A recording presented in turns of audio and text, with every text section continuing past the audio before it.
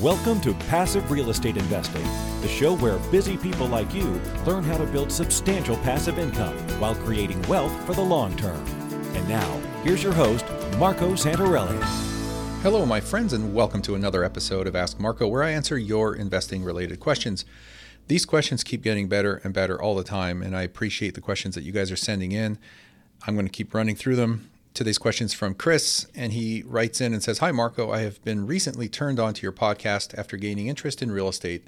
I am 23 years old, birthday in a few days. Happy birthday, Chris.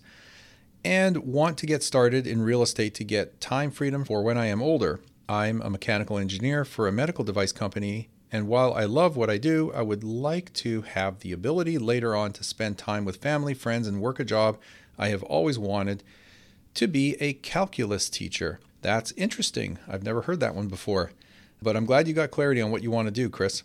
I have about $30,000 cash saved up through work and several other investment accounts with various amounts.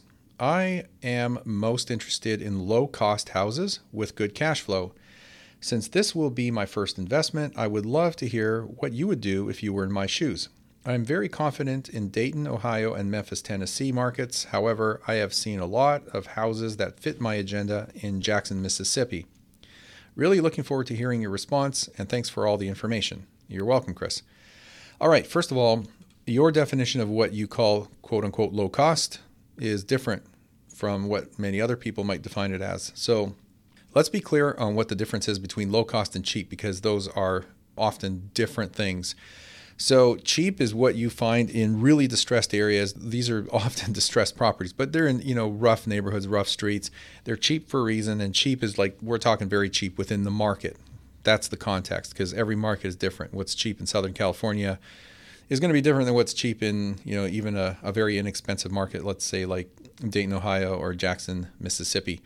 But low cost typically means for most people the lower end of a particular market, the affordable housing, certainly under the median price of a market. So it's not that it's cheap property or cheap or bad neighborhoods. It's just lower cost, relatively speaking. But for your example, I'm going to assume that low cost houses are what you would find in your C-class neighborhoods. They're often, well, at least within the markets that we operate in, anything from $50,000 to $100,000. So keep in mind that low cost is probably going to be in your lower income neighborhoods. That's the type of demographic you're dealing with. They are certainly the cheaper properties on the price spectrum for a particular market. And there's nothing wrong with that. Just understand the demographic that you're dealing with in those particular markets and what you might potentially be dealing with that type of tenant class. They may be a little more transient. They might skip from job to job more frequently. They're not necessarily as rooted in the community and the area as others. They, anecdotally speaking, might have more tenant payment issues like late payments, skipped payments. And that doesn't necessarily mean that they get, evicted often, but just understand that the possibility or probability of that happening might be a little more than dealing with a tenant class in a B plus neighborhood, or even especially an A class neighborhood. So understand what you're getting into when you are going after lower cost property. Now, often, but not always, the cash flows are not as good in low cost housing or lower cost neighborhoods or C class neighborhoods compared to Bs and compared to As. And that's just because the rents will go down as you go to C-class neighborhoods and up towards A-class neighborhoods. More expensive properties have higher rents. And so often, but not always, that translates to a higher cash flow in dollar terms. But there's often an inverse relationship between your cash-on-cash return and the dollar net cash flow that you receive from the property. So as you go up into A-class neighborhoods, you tend to often, not always, have a higher cash flow in dollar terms. But because your down payment was larger coming in, you're going to have a lower cash-on-cash return. It's just math. You're dividing your down payment into your annual cash flow. And if that cash flow is larger, you tend to have a higher cash-on-cash return. If your cash flows are lower, you're going to have a lower rate of return in percentages. So when you're saying you want good cash flow, I assume you're talking about the net spendable cash, the dollars that you generate from the property. So if that's the case, then you may want to look at the not most expensive, but the best.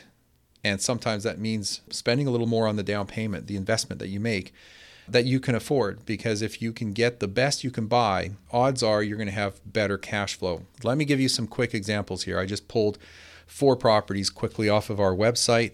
And keep in mind, on our website, we probably only post about 20% of the properties that are in the pipeline and available. It's just humanly and physically impossible to keep up refreshing the inventory on our website in real time on a daily basis. We do our best, but just understand that we put a good sampling of the properties available on our website at noradarealestate.com. Just talk to your investment counselor and we'll have more information and probably lists of what we can share with you that's not on the site. But here are 4 that I picked. So this first one is in Birmingham, Alabama. It's a $110,000 property. And I'm just going to give you very high level numbers here. I'm not going to go into a lot of detail, but I'm talking about cash flow in true net cash flow numbers. So this is after vacancy allowance and after maintenance and repairs. This is what you should expect in terms of your cash flows starting in year 1. So this $110,000 property will generate about $2,100 per year in net cash flow, which is about an 8% cash on cash return. Let's compare that to the second one here. This is a $188,000 single family home, 4-bedroom home in Fort Worth, Texas. So it's considerably more, $188,000. So 20% down plus your closing costs puts you, somewhere around $43,000.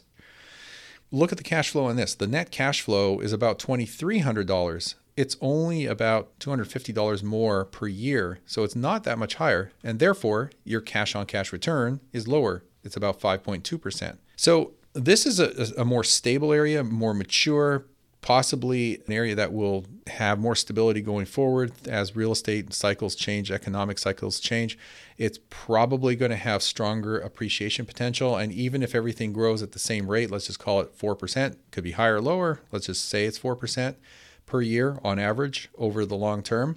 Your equity growth in dollar terms will be higher on the $188,000 property than it will be on the $110,000 property.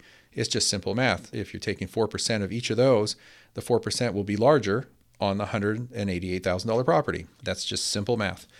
So let's compare it to a third. The third property is another one in Birmingham. I took this one at $105,000, small down payment of just under $21,000 plus closing costs. But this one, interestingly enough, has even a higher cash flow, $2,500 per year cash flow, spendable net cash flow.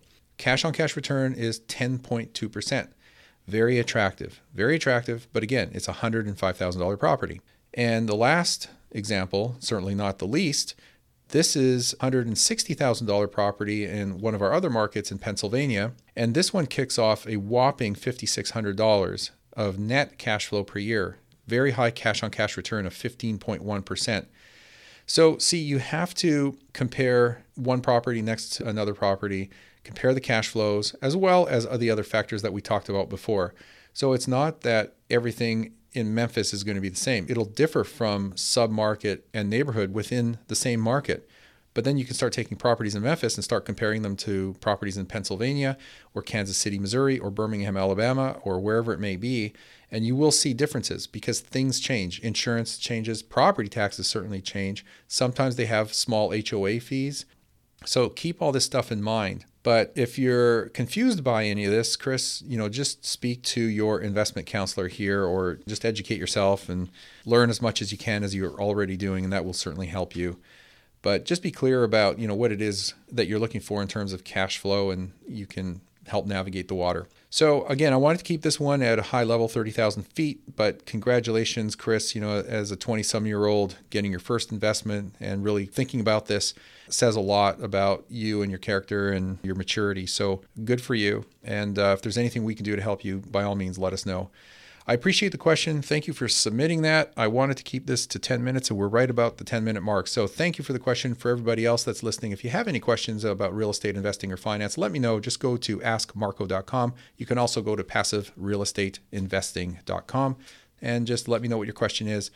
And if you are new to the show like Chris was, I hope that you have subscribed. If you haven't, click that subscribe button, and that way you get notified every day that we release an episode. Help us share the show with your friends and family. I'm sure they're like-minded like you. At least I hope they are. If they're not, you can always educate them with this podcast. And of course, thank you for listening. I appreciate you all, and I will see you on our next episode. Are you on track to achieve your financial goals? Income-producing real estate is the most historically proven way to accumulate wealth and has created more financial freedom than any other means. Norada Real Estate provides everything you need to invest in the best turnkey cash flow rental properties. Our simple, proven system will help you create real wealth and passive monthly income. Get your free strategy session with our knowledgeable investment counselors at noradarealestate.com. That's NORADA realestate.com. Nothing on this show should be considered specific personal or professional advice. Please consult an appropriate legal, tax, real estate, or business professional for individualized advice. For distribution or publication rights and media interviews, please contact the host.